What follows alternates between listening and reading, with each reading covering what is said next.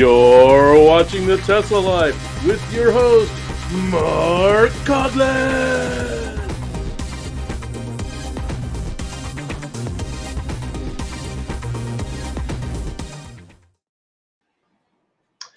Hello, everybody, and welcome to the Tesla Life number 256. Here we are on the first day of June. Can you believe it's June already? Wow. Fantastic. Time flies. And a quick shout out to Lee Moon, who we sometimes forget in the bumper for his music that we use, not only at the end, but at the beginning, as you just heard. So thanks again, Lee. So welcome to the show. Got a bunch of news stories that happened this week that we're going to go through. But first, joined by my co-hosts, we have Patrick, who's joining us from the West Coast. How are you today, sir? Hello, I'm good. It's the first of the month, so I'm collecting all my battery degradation data and all my solar data to put it in my spreadsheets because I love spreadsheets. Print them out, use them as bed sheets. He's a poet and he don't know it. Oh, that's weird. I can't take credit for that one. I was going to break into the first of the month, but good times. And speaking of that person, that's Mr. Casey Green joining us from the DC area. How are you today, sir? doing pretty well. It's a little bit warm today, sitting at scraping at 90 Fahrenheit, and found a deal on the EcoFlow Delta kit at Costco. So if you're a Costco member and you need a battery backup, maybe some solar panels, portable. Not a sponsored at all. It's just like a really good deal. No, it's not sponsored. Trust me. That's right. He doesn't even have YouTube sponsors turned on, let alone getting some outside sponsors. Right, yes. Who's this show brought to you by? The three of us. The three of us. That's Exactly. right. That's who it's brought to you by. Absolutely. Every week. 256 shows. It's sponsored by the three of us. Very good. Very good. Yeah. Hockey Day said don't go. So what we're going to do today, kind of a special day for me, is that it's now been just over 4 years since I picked up my Model 3. And that was as of yesterday. 4 years Very ago cool. yesterday, picked it up at the International Center in Mississauga, Ontario. Stood in line with, it felt like 500 people picking theirs The up. biggest mistake of your life, right? You regret it to this day. Is that true? Yeah, that's why I'm involved in a podcast now for 256 episodes, because it was the worst mistake I've ever made. Boy, am I a glutton for punishment. No, it's the best decision I ever made. Most fantastic car I've ever owned. Obviously I've come off a warranty. That happened about 3.5 years into my 4-year warranty based on the number of kilometers traveled. I'm sitting around 94,000 kilometers over those 4 years. So I can see Patrick working out the Yeah, that's about 60,000 miles. I'm just guessing. Yep, it's about there. 1.6 kilometers per mile. So, it's been quite a ride. Had it all this time. I've done numerous trips, supercharging adventures across the continent. One trip all the way across the continent, and it's been. I've had a couple of warranty issues. I've had a headlight repaired or replaced because a filament or something went out in one of the lights. I've had a door hinge replaced because it started to get squeaky. And beyond those two items, that's it for warranty, really. I've had a brake cleaning job since the vehicle came out of warranty. Again, normal maintenance you have to do with any car. But that's really the car has cost me windshield wiper fluid and the one brake cleaning in the 4 years that I've owned it. So it's been very good maintenance wise. Hasn't cost me much there. And of course, with $2 a liter fuel here in Canada currently, can't complain about filling up that Electron tank It That's right. it is a huge benefit to be driving electric, especially over the past 3 months. So it was even good before that, but now it's just fantastic. Like it's such a huge difference. So Right. Yeah, I first drove electric in 2007, and then we had the gas prices spike in 2008, and I was like, "Yeah, genius move, woohoo!" And yeah, so now everybody driving electric gets that same experience of gas prices have gone crazy, and you're like, "They have? Oh, Yeah, people start talking about gas prices. I'm like, is that high? And not lately, but typically when they talk to me about gas prices, it's either they found an awesome deal or because the prices are ridiculously high. And right right, now it's not hard to figure out why they're talking about gas prices. yeah, right." And yeah, you absolutely. just don't have that day-to-day context to know if it's okay. Did it just go up a quarter or down a quarter? I don't know. I don't care. Right, that part. So, Not Mark, personally, anyway. you probably have to have your rear camera cable replaced at some point, right? Yeah, I've that loops into one of our stories today, but I've got the rear camera is on a warranty call. Don't have to do anything yet because they don't have the parts yet. So just waiting until the parts come and Tesla alerts me to that. So Right. correct, Yeah, that is I think they something do that will have a be few. covered. I think they do have a few parts, but they're keeping those for the ones that actually break instead of Right. just replacing them, preemptively like they would if they could get if we weren't having this shortage of everything. Exactly. And in the comments, Derek Ludwig is about to hit 4 years with his in August. So his Model 3 is coming up to the 4-year anniversary as well. Congratulations, Derek. Would love to hear about your experience as well. Maybe we could do that sometime. I want to say that there's some of it. So I want to say that the 4-year-old Model 3 had a lot less issues than the 4-year-old Fabergé egg. Yeah, there's a lot more to go wrong with an X than there is in a 3. That's for sure. There's a lot more automated systems, a lot more things that could need adjustment, definitely. So I've been pretty lucky with both. We have a 3 and an X, and I did have that coolant failure recently with the X, which was kind of a pain. Oh, yes. But other than that, just little things. There was one time one of the Falcon Wing doors wouldn't open, and so mobile service just disconnected the 12-volt battery after trying it a couple things. Waited a little bit, reconnected it, and things worked fine. So that was the fix. So with the coolant, it was the day before you were going into service. How much did they end up? Can I ask how much they ended up charging? I think it was $1,400 when it was all said and done. But it was I had a still bunch of lower little than stuff done while I was other there. people, right? I don't know what other people were paying for theirs. I don't know. Because we were talking. I don't know if it was on the show or after the show. We were afraid that they'd try to hit you with a $5,000 bill. Oh yeah, and it wasn't under warranty. The batteries are warranted, but this is the coolant system for the batteries, and that's not warranted. Somehow it doesn't count. Yeah, like, well, it's kind of the batteries sort of need that, but yes. that argument didn't hold weight. So yeah. And Derek, if we can ask, what is the mileage on your Model 3? Interested to see that. Yeah, all of ours are long boys. Mine's pushing 100K, and I'm sure yours are over that, aren't they, Patrick? No, I don't drive much at all. So our 3 only has 19,000 miles on it, and my 2016 X only has, let me look, scroll, 45,000. Wow. 45,000 miles. Yeah, okay. this is where I work. So right. If I get a break, I'm going for a walk. Man, that morning commute is a killer, I bet. Yes. I'm glad I don't work at Tesla because Musk just put the kibosh on working from home. Right, that part. And then he said, what he said, pretending to work. I was like, oh my goodness, right? This dude. Yeah, dialing it in. Well, okay, so this was directed at execs at Tesla.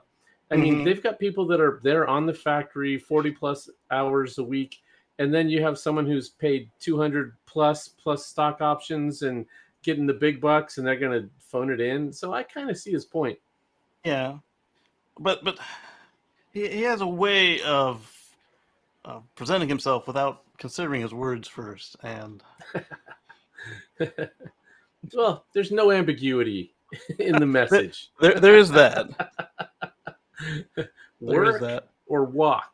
Well, there's that, but I mean, it doesn't mean that his people are lazy. I mean, even if you found the one that is lazy, it doesn't mean that the rest of them are. Among other things, he just blurts out without consideration. We're off topic of Mark Starr. Derek's just over We are. 50,000 miles. Thank God. Very good. All right. Well, enough of that. I expect the Model 3 to keep going. I've got hopes that this vehicle is going to be at least a 10-year vehicle for me. So we will see if I continue putting mileage on it as I have.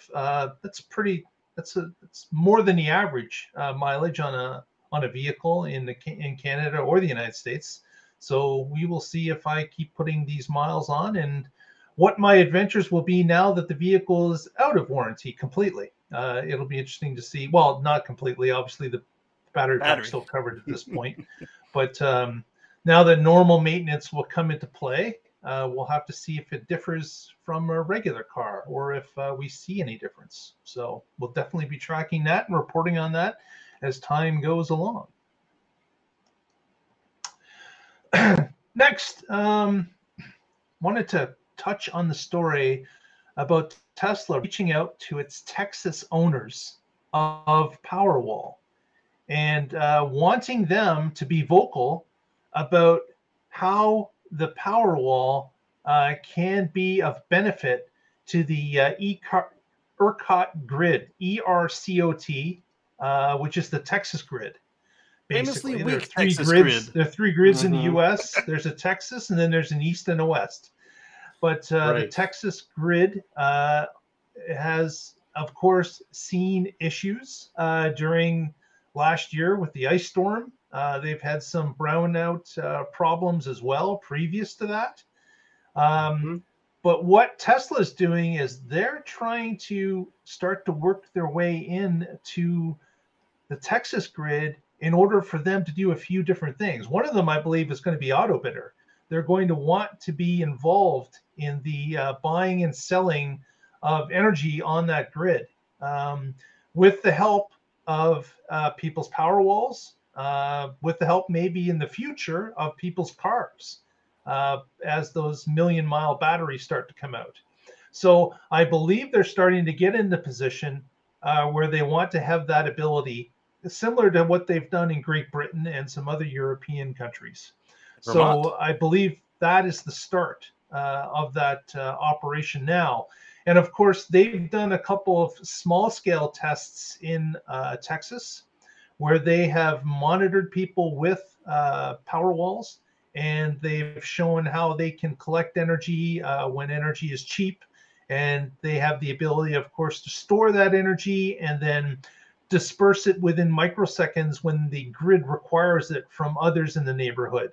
So that type of operation they've been working on with some of their customers currently, but I think they're going to want to start moving into a larger test than that.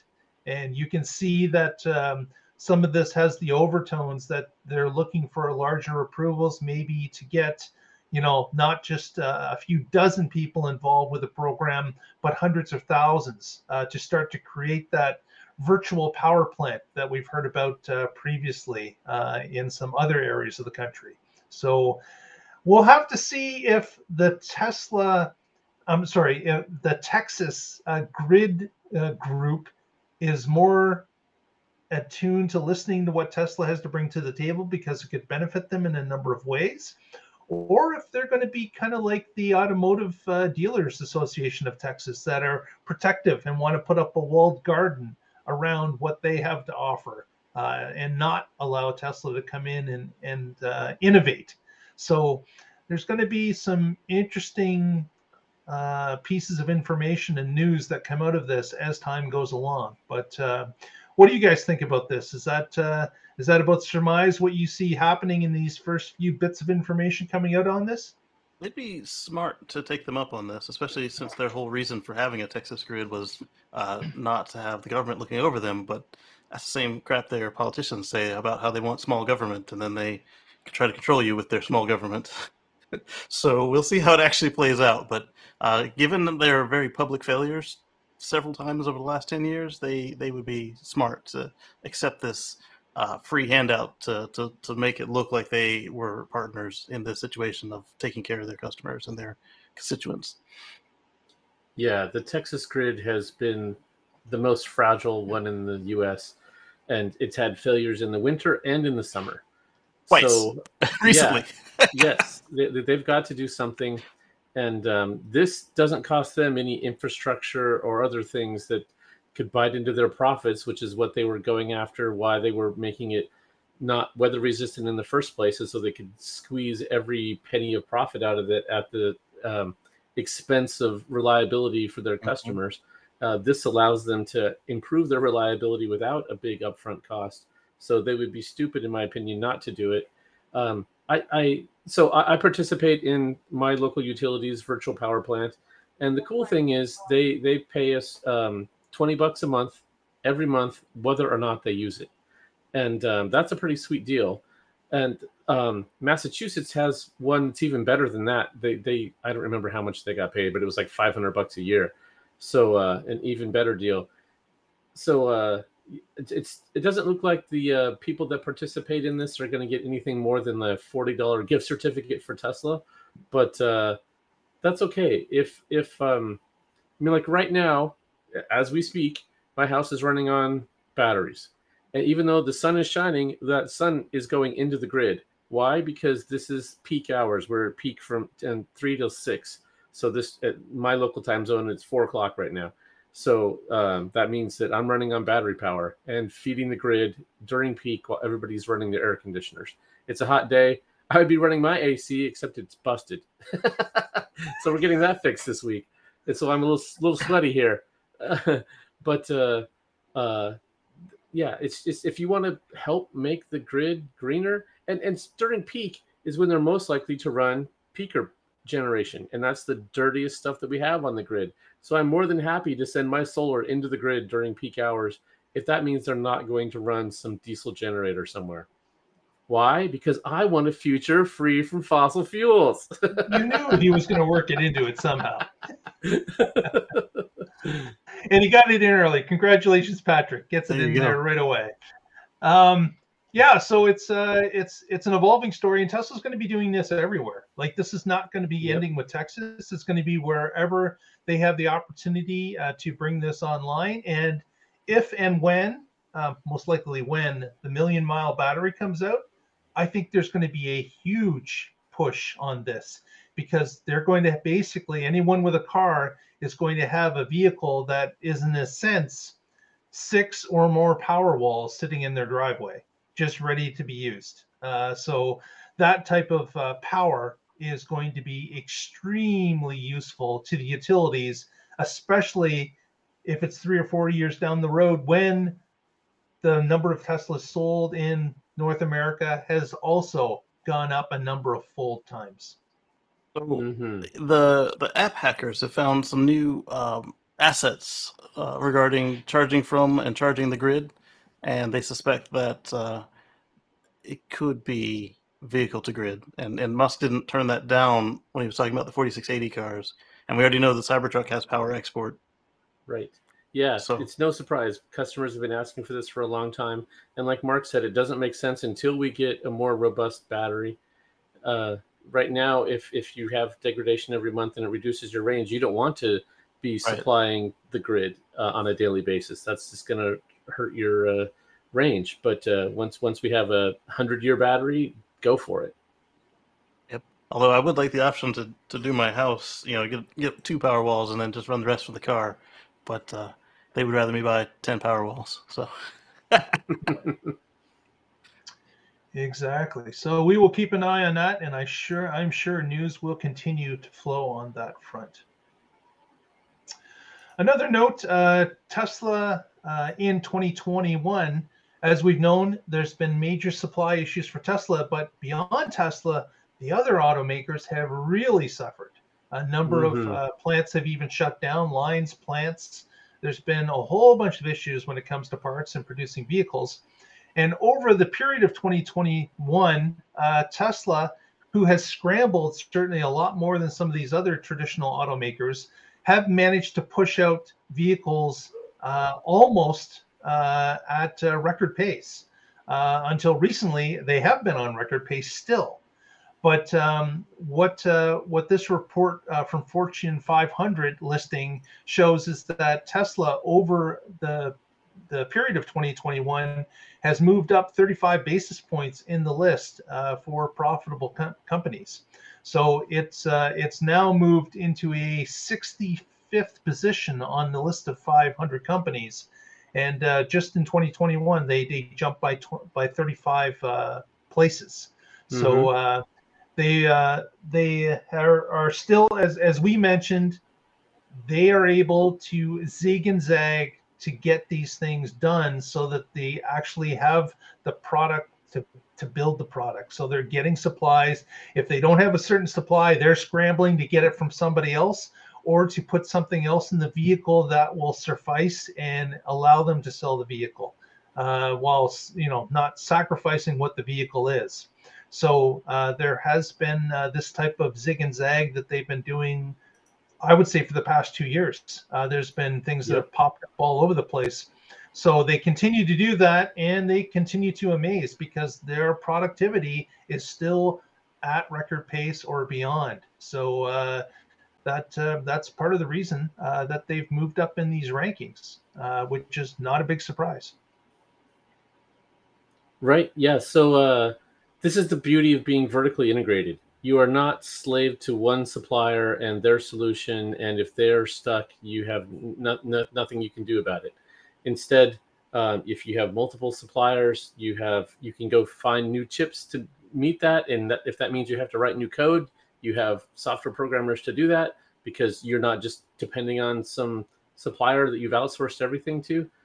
This Fortune 500 list, not to be confused with the S&P 500. This is people love lists. So Fortune has this list, and it's based on revenue. So Tesla's now number 65, and that got me wondering who is on the rest of the list. So the top 10, I looked it up. It's Walmart, Amazon, Apple, CVS Health, United Health Group, ExxonMobil, boo, Berkshire Hathaway, boo, Alphabet, and then the last two are McKinsey and AmerisourceBergen, which are both, I'm going to say boo to them too. They're both drug suppliers that were implicated in the opioid crisis. So top 10, there's a few that I would like to see drop off the list completely. Yep. Yeah. So I'm happy to see Tesla moving up. It's moving up quickly. So we'll have to see. 2022 is experiencing the same problems as 2021. At this point, we're not seeing a stop to supply chain issues. We're, in fact, in several places, we're seeing acceleration in it. So we'll have to see if Tesla's zig and zag can continue through 2022 and what this list looks like next year. Right. Also, here's a story I thought I'd bring to the group because of how it has involved Tesla, the other auto manufacturers, as well as environmental groups, are all working in tandem. And this is not in Europe, where environmental groups seem to be against Tesla. And recently, when an environmental group in Texas was against Tesla. But this one, they're all working together. And what they're doing is they're petitioning the Biden administration about charging infrastructure for medium and heavy duty trucking. They're looking to some of this infrastructure bill that was passed. They're looking to carve out some allocation of that in order to build specific chargers and charging infrastructure for the medium and heavy duty trucking industry. They want to see the placement of these particular charging spots connected to interstates and trucking routes. They're looking to have the Biden administration do some work on what would be best for placement, consult with the trucking industry, figure out what type of truck traffic are on certain routes, what routes should be maybe covered first. the distances between chargers, all those type of things that the early superchargers that Tesla first installed. They did a lot of work trying to figure out how they were going to cover the routes with their first superchargers. So how they did it between Los Angeles and San Francisco to start with, and then the continuing up I-5 into Oregon and into Washington. This is the beginnings of that, trying to see how they're going to handle it, because there was a huge chunk of change that was allocated to charging infrastructure for the EVs that was passed in that bill recently, that they want to make sure that the allocation is there for the transportation industry, because a number of these companies believe, as Tesla does, that the trucking industry is the next to fall to electrification. How about a couple of minds with this one? One, they're for profit; they can pay for it themselves. Two, everything in America comes on a truck, so it would be nice to give them an incentive to do the right thing. Three, the way stations and rest stops typically are owned by the state or the federal government, so yeah, they would need assistance getting stations there, because they do have a limited amount of time that they can operate actively. And so the amount of downtime, if you can reduce that, that would be good. And if the only way to do that is to be where they are, where you force them to stop for a way station, or they're already stopped for the bathroom, then perhaps they can get their charge and their 30-minute break there, rather than having to do multiple drivers, because we're in a shortage, so we can't have like 3 guys in one truck to get this thing down the road. Yeah. So a mixed bag for me. But this infrastructure bill was already passed with money allocated to charging already. So that was the other thing I was going to say, is that, since they've already got money and they are EVs, yeah. It's not going to cost us anything. So I'm not really opposed to flecking a little off to the side, because at this point you've got superchargers, you've got Electrify America, so you've got enough basic coverage for the passenger cars, and we have zero for the trucks. Right. So the big thing I think that the government can help with here is standardizing. That part. Yeah. So we have this problem in the U.S. where Tesla is different from everybody else, and this was the same problem that the earlier generation of EVs had, where GM was using induction paddles and Ford was using conductive, even though they both met the same J1772 standard. There was no connector standardized as part of that, just the electrical loads. And so now we have a much more robust standard for vehicles, although that didn't come out in time for Tesla when they started. The Roadster is different from the Model S and everything after that. So it'd be nice if they could get that figured out for trucking before the vehicles are out there in big numbers, where some of them use a different standard. And we have the same problem that Nissan has with CHAdeMO today. Eventually those stations are going to go away, and then the few Leafs that are left are going to be out of luck, or have to maybe find some adapter or or just live with level 2. So yeah, I really hope that this gets figured out. That's a good point right there. Is right now of the EV trucks we see out there, like the ETH Cascadia and a bunch of the Class 6s, they're using Class 5s even. They're using CCS, but sometimes you have multiple CCS ports side by side, like you find on a ship. The ships will do that for a reason, because they can actually handle that kind of load, but the truck is just doing it to speed up the charging. And then you've got the Tesla side of it again, where it wasn't out in time, so they invented their own connector that they won't let us see. That we've seen a handful of spy shots of it.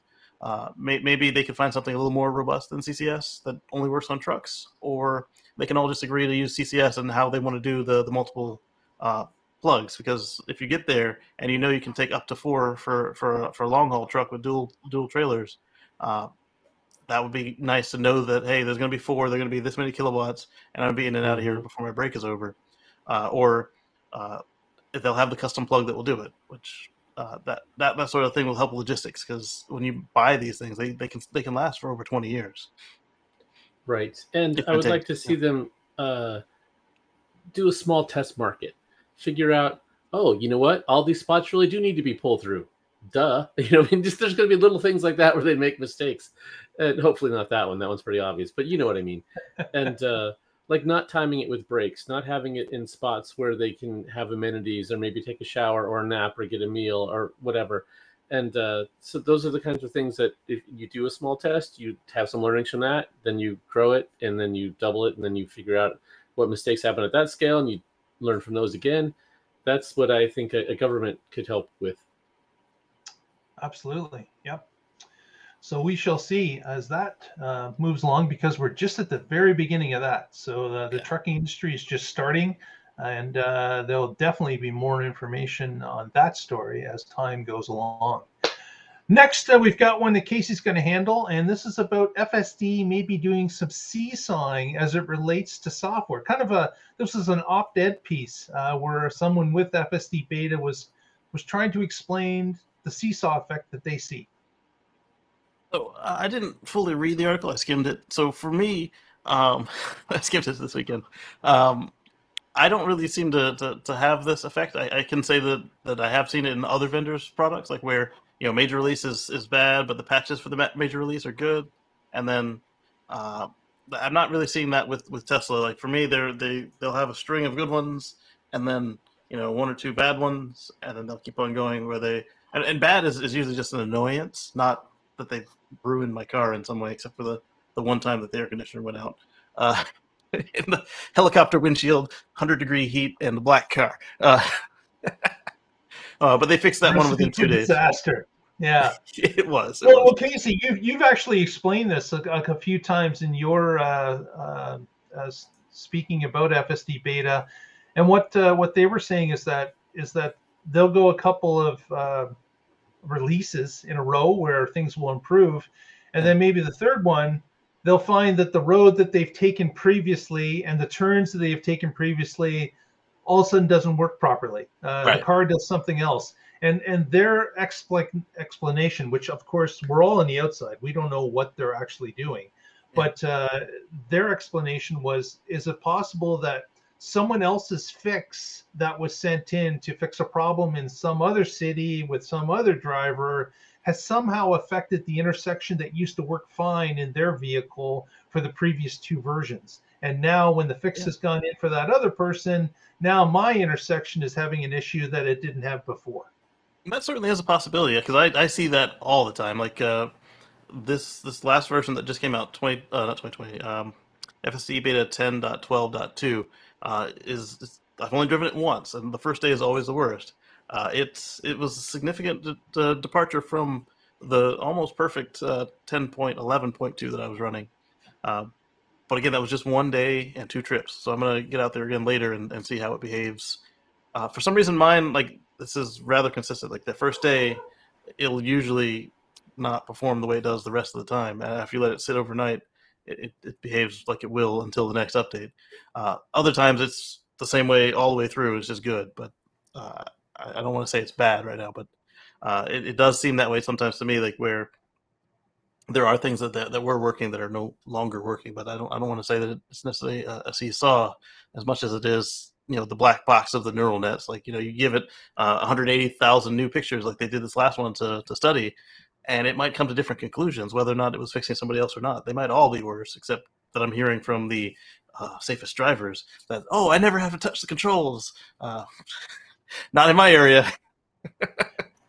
Yeah. I often wonder if the safest drivers are all driving in, San Francisco Bay Area, which of course is heavily covered because, of course, of the people that are own the company or management of the company in that area. Right. Every city is going to have to build out like a California city for this to work. Yes. Yeah. Well, Elon did say that Canada streets are different than U.S. streets somehow. Yeah. And then remember, we sat here and we brainstormed. The only thing we come up with is that they have KM everywhere. Right. Yeah. I've driven on both, and I can tell you that they're not a whole lot different. Not to your neural network. Right. Yeah, you have a good adaptability skills. So I did read this article. It's by Zach Shahan. I like Zach. I've actually published a couple articles on Clean Technica, but he doesn't really seem to understand neural networks. He doesn't understand AI. Just going off. I mean, I'm not trying to diss on him. It's abstract, and it's not necessarily his field of expertise. Right. Yeah. I mean, there was a couple of spots where he's talking about, oh, if they program for this case, it doesn't mean it's going to work for that case. Well, it's a neural net. They're training. They're not Yeah. programming. And the example that you just mentioned, Casey, where if they're trying to optimize for a certain thing, they're going to be doing that because they've gotten a lot of reports that that's not working well. So that's their new target area. They're going to change the training set. They're going to add a lot more to it. And then that's going to give you different results. So you often get a case of 2 steps forward, 1 step back. And so it might break some other case, but overall, the network is going to work better. That doesn't mean for you in your place, it's going to work better. So Tesla gets the data from the entire fleet, right? And so they know where the biggest problems are. They know what needs to be fixed to make the whole thing better. And then they'll keep iterating. So every time, every release, they're getting feedback on what's not working well. They're adding training data for that. We just got it can detect open doors on cars. That's great. If you're driving, you absolutely need to know if the door is open, or you can't just have a box around the car and ignore the door and take it off. Right. No. So, also to know that if the door is open, somebody's likely to pop out of the car or be near it. Yeah. Yes. Yeah. Human nearby. Yes. So to your point about the neural nets and the training, I think it was Holmar. Somebody pointed out that you're looking at billions of miles added per training session. So every 2 weeks, they're going through like what could be, if not the largest, one of the largest neural net training scenarios in the world. And they're doing this week after week, which is unprecedented. Right, which is why they had to build Dojo, just so they can ingest all of that. It's a massive amount of training data. And the hardest thing is now, after you get some result of that, being able to pare that down to fit on the inference engines in the vehicle. Yeah. I would not be surprised if there's yet more hardware upgrades coming. There's that, but there's also optimizations on the existing hardware. Like this time around, they improved the perception by 2 frames per second per camera. So it's seeing 16 more frames per second around the whole vehicle. There's a turn into my house, and the car used to stop and think about it, and then go, and then stop and think about the next turn, and then go, and then jump the speed bump. Now it's a zip, zip, and then try to jump the speed bump. It needs to slow down. I've had the same. It only happens in one spot on my drive, where it turns the corner and then it slows way down, and it's like it turned the corner and then went, "Where am I? Oh, right. Okay, now I'll go." Yeah. So it's like when you walk through a door and go, "What I come in here for?" That seemed to be what the car was doing on this one turn. So your car has senior moments, is what you're saying. All of them do, yeah. Agade says rumors they're working on chip number 5. I know he's making a joke about Johnny 5. However, that we do know that computer 4 is underway, and it's probably something they're going to discuss at Autonomy Day in, was that August or June? I thought it was August, but yes. August 19th. Yeah, we should get an update for their FSD hardware. That would be cool. Well, I imagine that 4 is going in the Cybertruck. Yeah, definitely, because we saw with the new cameras for 4, Panasonic or Samsung was bragging about about the contract they got with the leading manufacturer of EVs, and like everything they were describing was Tesla without calling out Tesla. The same way that Hyundai should have done with their Apple deal if they wanted to keep it. Right. Yeah. And so the way that it was described was you're going to need a new computer for that, and Elon already told us at AI Day original that it was underway, but there was no indication given as far as how far along they are or where it would be. But if they're going to need new cameras that need a new chip, it's probably going to be in the Cybertruck, because they said pickup truck on the cameras. Right. Next, let's head over to Gigafactory Shanghai, and Casey's got a story for us there. Okay, so Giga Shanghai, they we talked about this last week. They were operating in closed loop. They had added second shifts in Berlin and Fremont, and I think that Texas was starting to, or they were talking about it if they didn't already add it in Texas. Well, been added. Yeah, so Shanghai had a second shift added, and so they're now at 95% of their original capacity before the lockdowns, and they're using old military. No, it's 70% to their old capacity. The 95% was that they're now at 95% of locally sourced parts. Oh, okay. Oh, That is cool. A localization rate is 95%. Okay, I'm Yeah. tracking now. So they're at 70% of where they used to be, and now they're using stuff from China, which is really cool because, like we were saying earlier, you wanna vertically integrate because back when Tesla started this, they were the small fry, and so people would joke at them and give them the back burner, third shifts, B team, and now they don't need to do that because they're now big enough that these groups be like, oh, let's get their order done first before we get Lucid's orders done. But That's right. Yeah.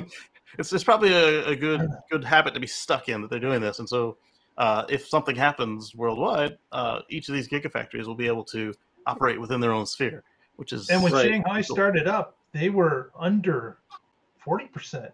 Yeah, everything's locally been sourced. shipped in. Yeah, So it was all being shipped in, a lot of it from Fremont. And Mhm. they had, of course, made the assertion that we would be vertically integrating this gigafactory from the others as well. And it would become something that could stand on its own. And of course, that gives them the flexibility that not only do you have plants in different regions of the world, but those plants are independent and those plants Yes. can source locally from around them. And in theory, and in practice actually perform better because the distances are shorter for suppliers to get them in the product they need to push out cars.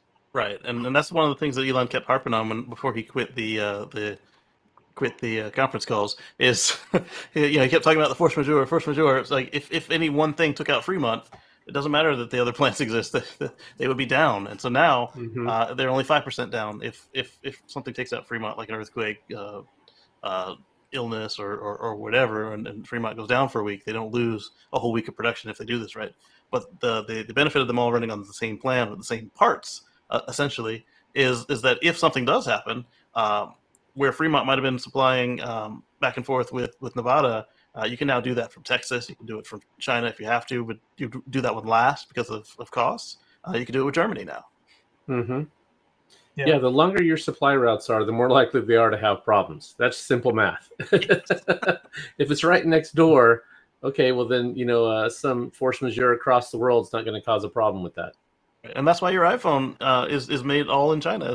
And why they wouldn't save much money by bringing it to the States if they could, because if they move the assembly plant over, then you still got the guys who make the screws, the people who do the board finishing, the battery testing.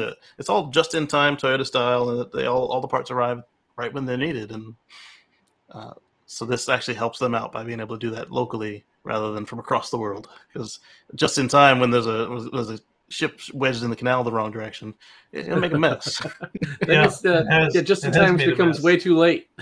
Yeah. Yeah, so I wonder what the last 5% is. So they started at 40. Last year they were at 90. This year they're at 95. What's the last 5% that's not made local around Shanghai? I don't know what's holding them up. SD boards. 100%. Yeah. And is there a business opportunity there? If you're in Shanghai, find out what it is. You might be able to sell Tesla some parts. Yeah. That's right. That's right. Next story is just an update, and it's kind of surprising. Tesla has updated its weather data for range estimates.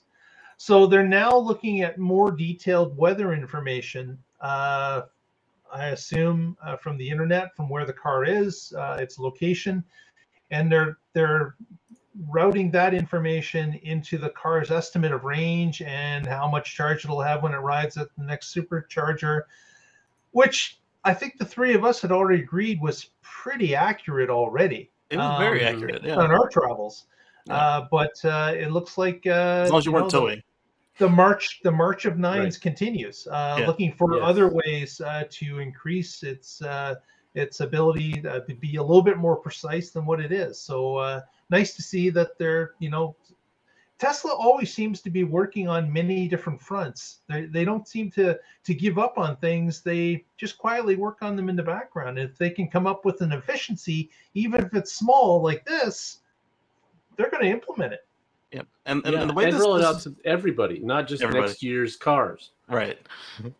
Yeah, and the way they describe this, it makes it sound like, they've just got more accurate in their calculations because they already were tracking in elevation and average speed you would travel, what your AC was set to. But now they're tracking humidity, the wind. But it's not just an internal it's more accurate.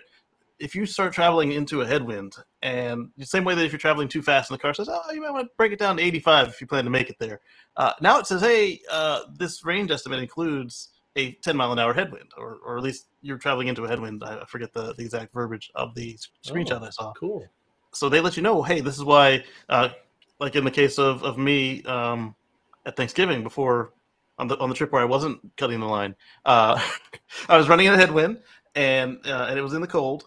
And the car kept saying, "Oh, you're not gonna make it." I'm like, "Oh, I'll be fine. I'll make it." And then I hit club static, and I rolled in to the last supercharger at 0 3 times. Cutting it close. Yes, because the weather report that I read on the way out the door had become invalid. The temperature had dropped 30 degrees from what they had anticipated, and the headwind. So I would have got a message saying, "Hey, we know you think you can make this, but had you considered this new wind data?" And I would have stopped and charged, because when it's frozen out, you don't, and you're below the charge level, and the car doesn't know where you're going. You don't get the preconditioning, and so I ended up costing myself a lot more time doing that in the wintertime. Yeah. But if you were at 0, you couldn't afford the electrons to condition. This is true as well. Yeah. 0 is not a lot of margin. SKC will know. Yes. So Exactly. the only time that I've had it not be really great is when we had the bikes on the back. Yeah, towing for me. Yeah. So although when you have it in towing mode, it should know you're towing, and it should be able to recalculate. It was better than I expected, but it was. I mean, I guess it doesn't know what you're towing. That's true. Yeah. So yeah, now they need the camera to look at what you're towing, have some AI involved, figure it out. Wait after your first mile, recalculate. Well, allegedly, comments like, "Hey, get an aerodynamic trailer next time." That part. Because you're towing a brick. Yes. Allegedly, the app starts giving you ads for more aerodynamic trailers. Allegedly, Ford will use AI, but it's for the Ford Lightning, it's not just AI like they want you to think. You have to manually say, "Hey, this is how long my trailer is." It'll do some weighing, but you got to kind of start it out. Say, "Hey, it's a 5,000-pound trailer," and it's really 5,200 pounds, buddy. And they'll look at other people who've towed something with the same parameters as you, and they'll do a little AI that way. But I think that with Tesla being a technology company, they could probably do this all automatically and do a better job of it than having to rely on you punching numbers in on the screen. Yeah, and some of that may come into play when the Cybertruck is launched, right? Because there's going to be a lot more people towing when that comes. Right. And they could totally shortcut with whatever they've learned internally with the Semi, and definitely everybody towing with the Model X and Model Y, right? And European Model 3. This next story from Teslamanian was a kind of a note. It was talking about the Indonesian story that we spoke about last week. How Tesla's gone to Indonesia, has met with the Prime Minister, talking about the mineral of nickel, which Indonesia has quite a bit of, but they've locked it in. They want people to do some processing of that raw material into battery packs, so they get the benefit of jobs and other things as that raw material is turned into something that can be used in electric vehicles. So this article just was kind of outlining how the others in the auto industry are just buying off the shelf. They're not looking at a complete solution. What they're doing is saying, we're just going to sign a deal with LG or Cattle or whoever, maybe with a couple of them, and just require that they supply us X amount of batteries per year, and that's all we have to worry about. But Tesla knows that, and they've explained this to us, that there is a number of different raw materials that these batteries use, such as nickel, that is constrained and continues to be constrained. And they know that these other battery manufacturers can only make it if they have all the parts, the suppliers, to make the actual battery. If there is something that's even one component of that battery is not available or is constrained, they can't get enough of, that means that battery is not going to be made. So Tesla is out ahead of the game looking to lock up deals with different minerals, different pieces of that battery that they know are currently or going to be constrained, and getting that ahead of game and locking that up, such as the Indonesian deal that we've spoken about. They are talking to a government here where they can say, listen, we need X amount of nickel. Yes, you want us to make the batteries in your country? All right, we'll do that for this. They're trading back and forth just so they can lock up that supply and know that they can have that supply of nickel for X amount of batteries that they require to put in vehicles. We saw this with the purchase of a mine in where was it? South Pacific, a French island that is one of the largest nickel suppliers in the world per capita. And we've seen it where they have made deals with mining companies in Ontario, in Minnesota. There's different groups that they're making deals with because they're trying to lock up supply because they know they're going to need these raw materials in order to push out the batteries on the scale that they're selling cars or expect to sell cars in the future. So very wise decision. And a lot of the other EV manufacturers are not playing that game at all because one, Right. their volumes aren't all that big to begin with. Mhm. And two, they're not thinking long game. They're just thinking, let's get by the quarter. Let's get Yep. by Yes. the quarter. and it's something that has not come to them. But as we spoke about in an early story today, Tesla's doing this zig and zag, trying to Mhm. pick up these extra sales, trying to sell these extra vehicles, trying to produce these extra vehicles because they know that every vehicle matters to them. Yep. Whereas some of these others are just not participating in that same way.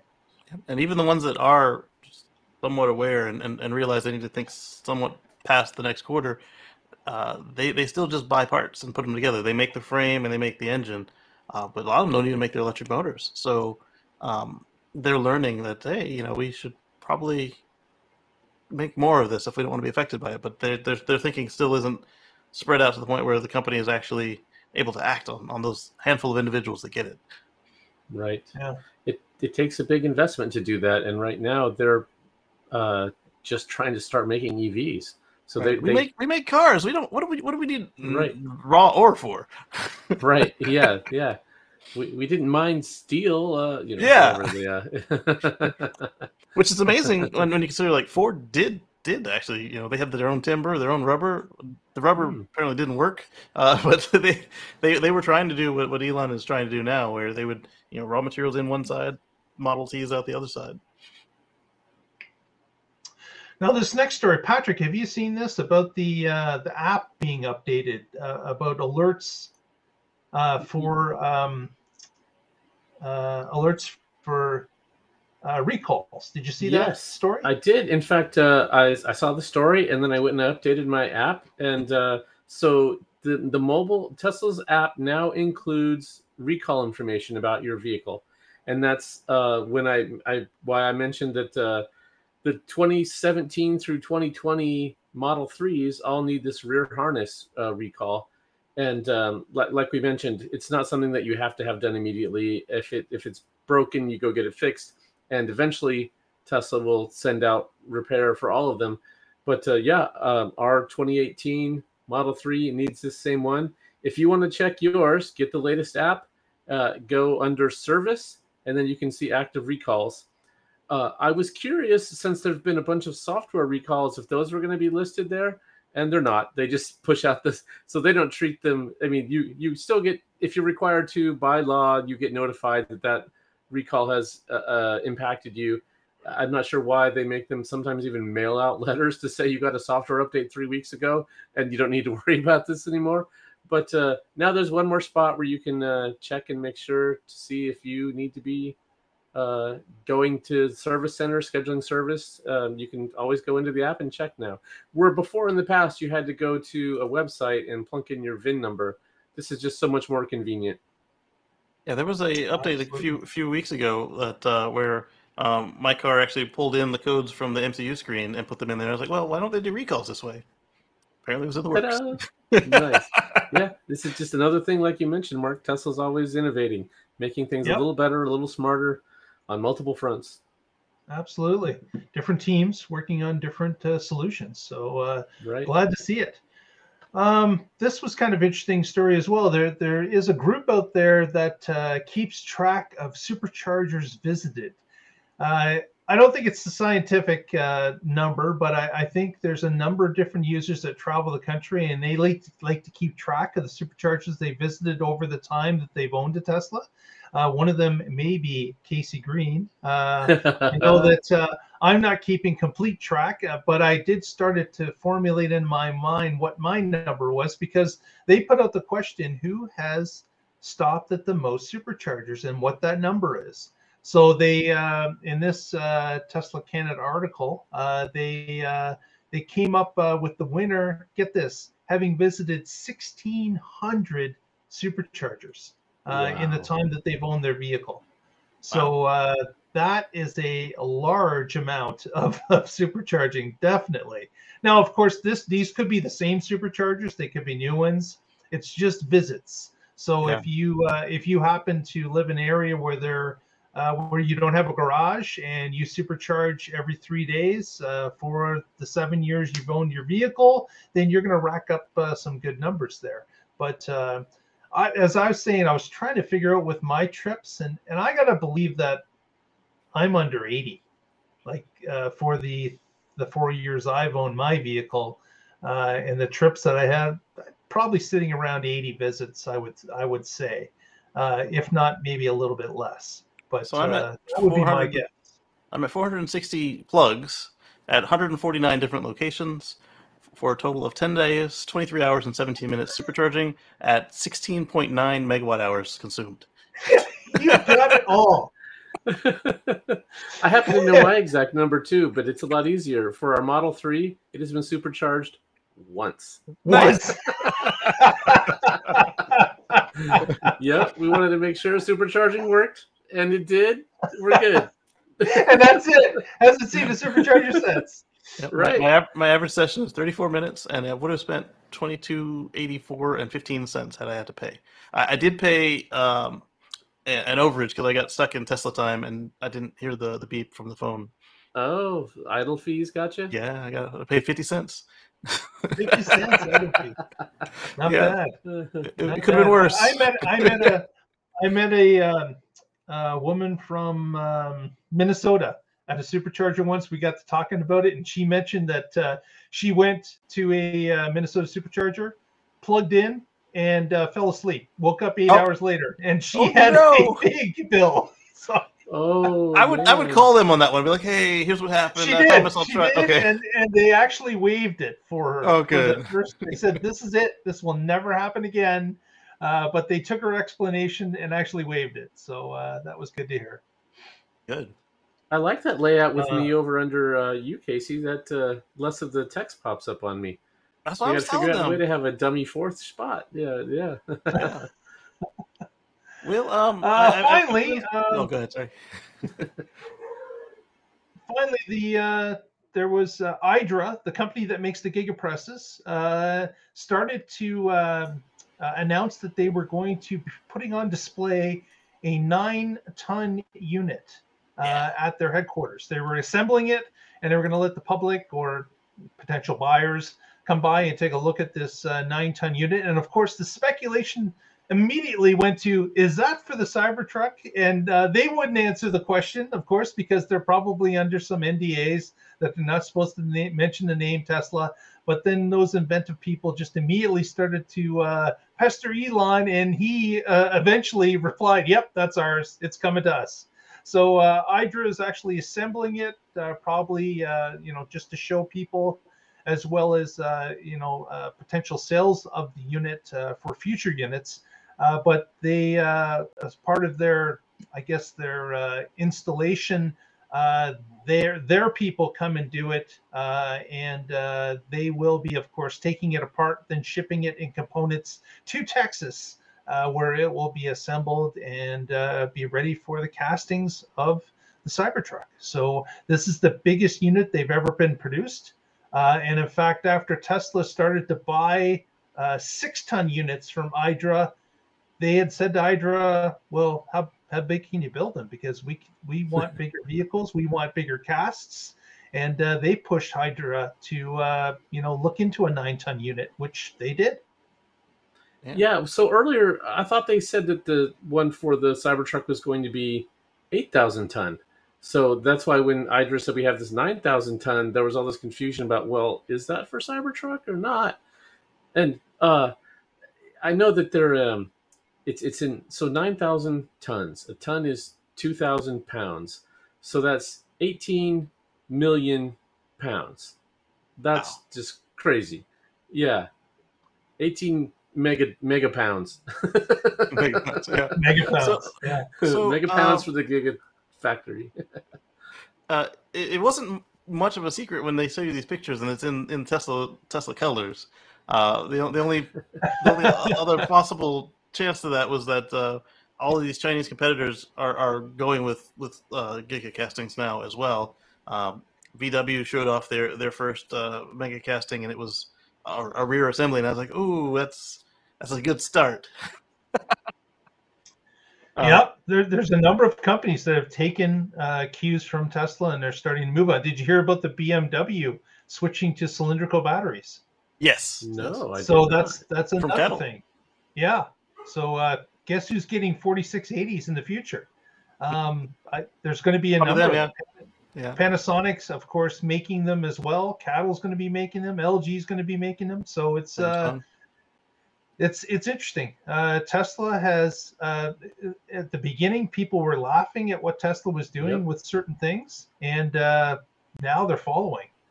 So it's definitely a complete switch around. Obviously, Tesla bringing innovation to the industry that others were afraid to or unable to bring themselves. Yeah, definitely. Well, with that, gentlemen, great show. Patrick, any shout-outs for this evening? Yeah, I want to touch on one more thing. So Tesla has added a new feature that I think is really cool, and it's small, but it's going to make a difference. And that is they now have blended braking. If you have a full battery, and it normally would have been doing regen, well, you guys have probably experienced this every once in a while. If the battery is cold or if you're fully charged, then you let off the accelerator pedal. It doesn't slow down. It just keeps coasting. And that's not the way it normally behaves. So that inconsistency is a problem. It's not about inconvenience of moving your foot over and touching the brake. That's not it.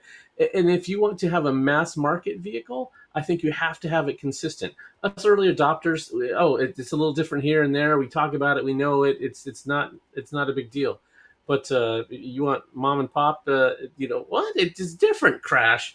And, so this, I think, is a great feature. And it's just another example of little improvements here and there, thinking things through to the nth degree, because you're not just like, oh my God, how do we build an EV and how do we get batteries? And okay, let's throw them in there and ship it. It's no, we're in this refining stage where things get better all the time.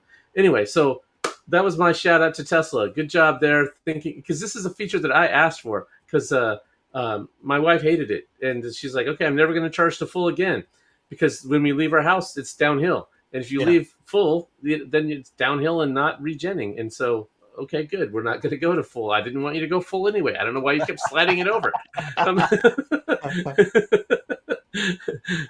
So anyway, we won't go there today. Yes, yeah. Please don't. Yeah, I didn't say that. Let's cut that out. I don't want to get in trouble. No, she'll never watch this. I'm fine. Tesla is saving arguments and marriages left and right. Yes, right. Yes, this is saving my marriage. Thank you, Tesla.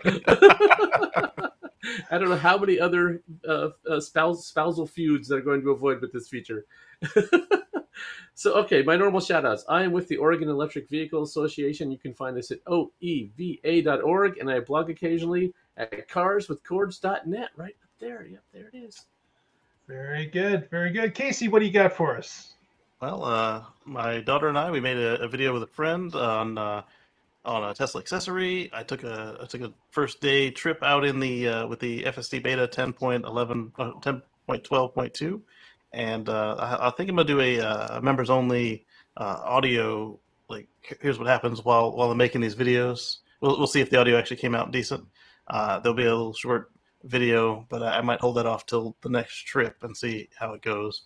And then I've got a bunch of other videos that are on the back burner, waiting on time to actually open up the computer without somebody crying for milk or change of a diaper. And you'll find that at youtube.com/Casey Green, KACEYGREEN.